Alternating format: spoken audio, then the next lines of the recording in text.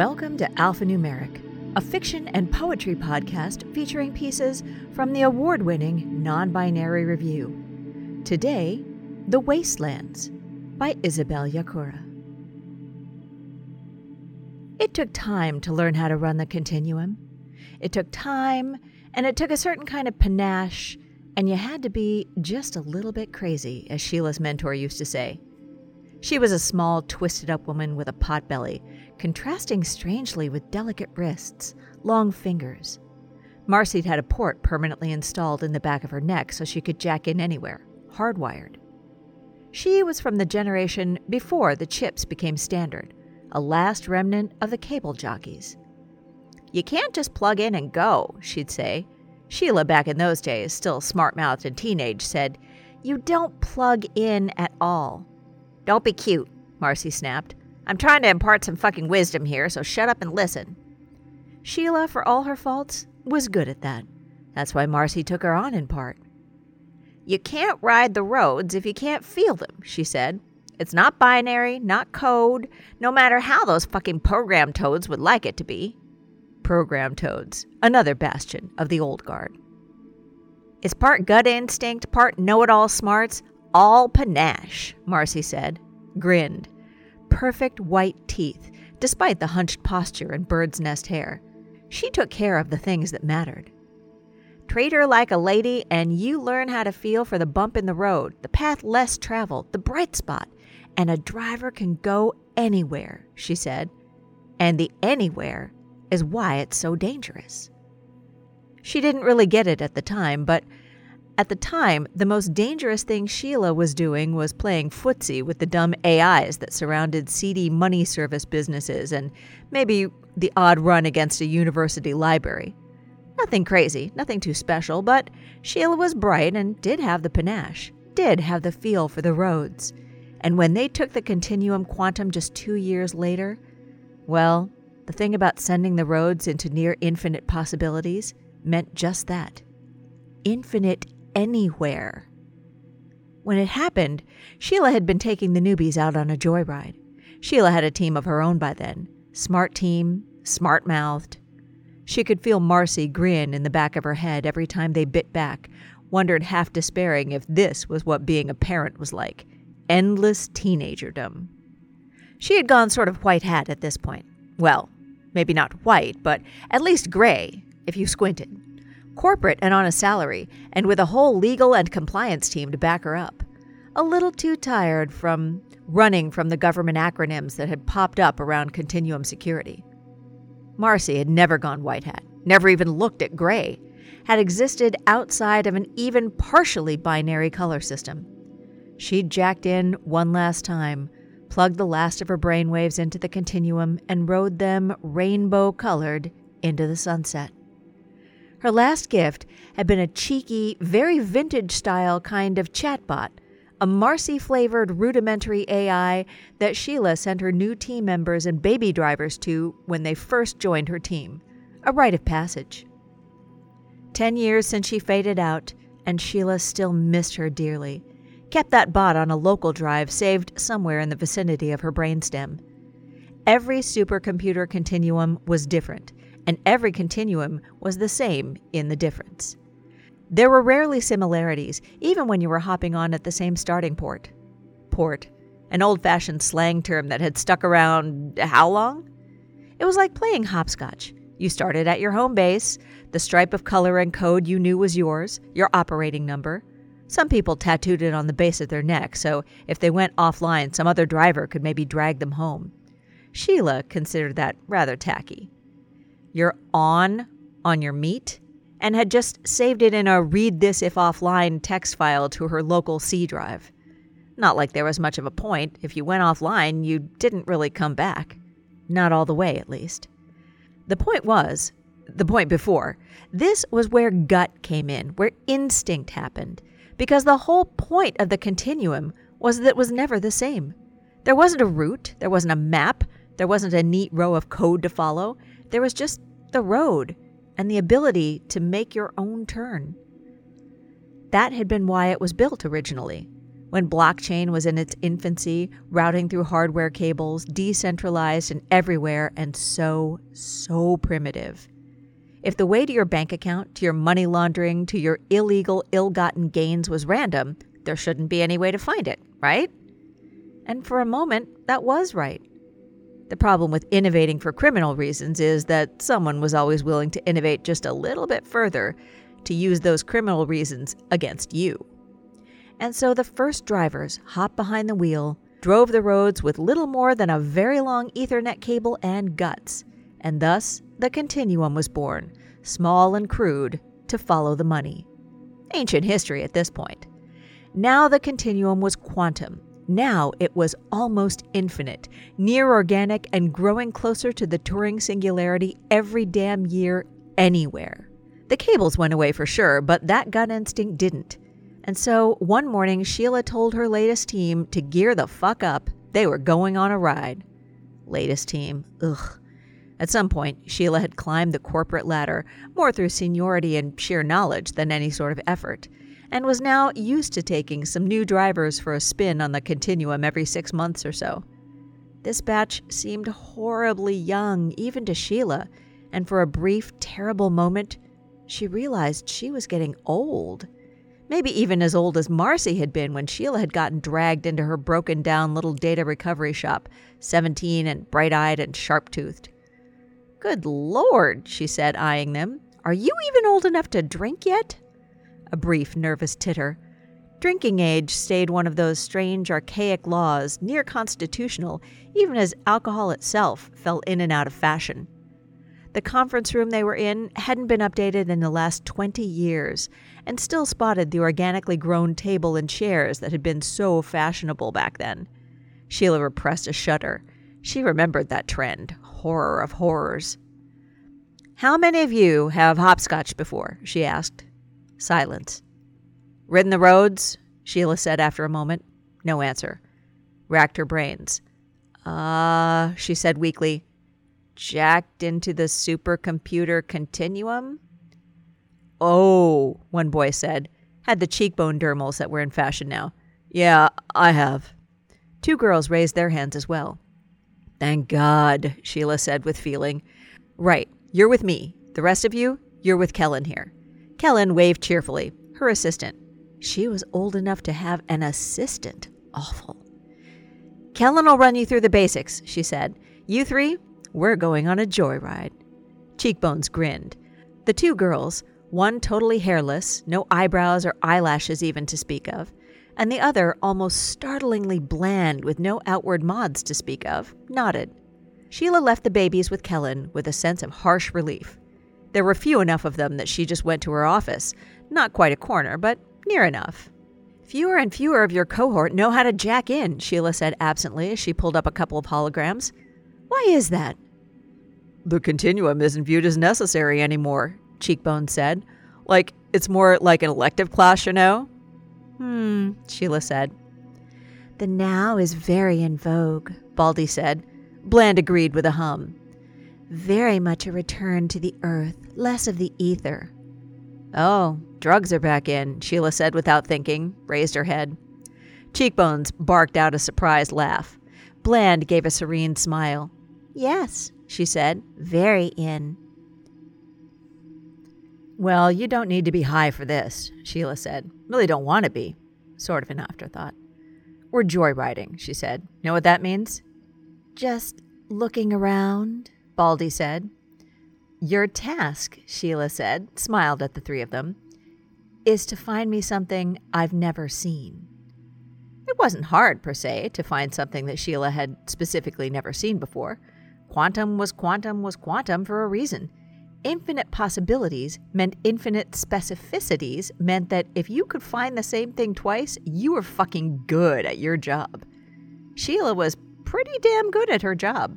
Still, Sheila wasn't going to take technicalities for this. Well, she might if they were really struggling. The task wasn't so much a task as it was an exercise. Wanted to see how these kids ran, how they dealt with information overload, and what colors they turned once they were in the Continuum. She ran Bland first, just because she liked the girl's closed-mouth Mona Lisa smile. Bland started in a parody of vintage hacker movies, which Sheila found funny. 2 points for that. Bright neon green, scaling across the screen for a brief moment, then a hard right turn to a harsh red tone. Then she was working neatly, making her way from shade to shade and tint to tint in the continuum, a barely noticeable blend from their starting red to the orange of sunset, butter yellow, a near blue-white. When they stopped, they were at an unsecured surveillance camera somewhere in Uganda. A cow lowed, their horns nearly too big for the wide, fat body. "Cows?" Cheekbones snorted. "Nice," Sheila said, looking around appreciatively. "Is this where they keep the ankles?" Bland smiled slow. "Yes," she said. "They're going to be shipped off to be harvested for the horns, very popular with black market dealers. Some people who buy ankle buy elephant ivory and snow leopard pelt." "Very nice," Sheila said, put her hands on her hips, turned and viewed the whole thing. "Did you mark down their address?" "Got it," Bland said. "We can show that when we get back," Sheila said, and stepped back into the continuum. Baldy hopscotched them next in a wilder, more freewheeling path of memory association, going from the gray of an old air conditioner to the faded yellow of a warning sign, then trawling green vines of a house on Earth. Baldy was a traditionalist, which was funny. They showed up outside the main gates of the Kuhas Library, just inside the student login. "Some attorneys keep their student addresses," Baldy said, "and shove their personal files on said address." "Decent execution," Sheila said, "but I've seen it before. Try again." Baldy frowned and twisted them off again, a little faster this time, a little rowdy.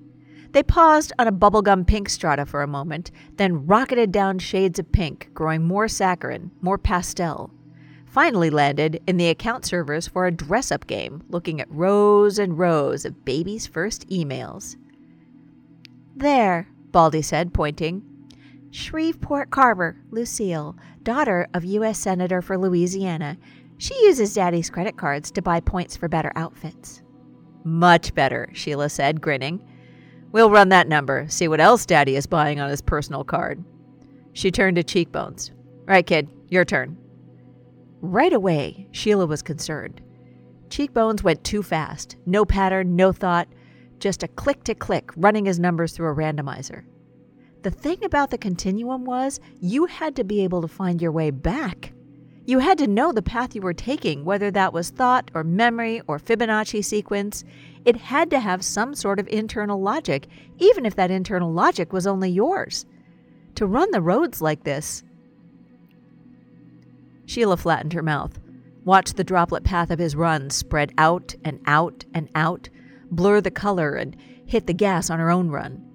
Cheekbones ran the continuum like he was in a too-fast car, turns too sharp, tires squealing, car revving like he was asking for someone to chase him, and Sheila could feel the bumps in the road grow bigger, push harder, as the continuum woke up to the roughshod feel of someone trampling the code.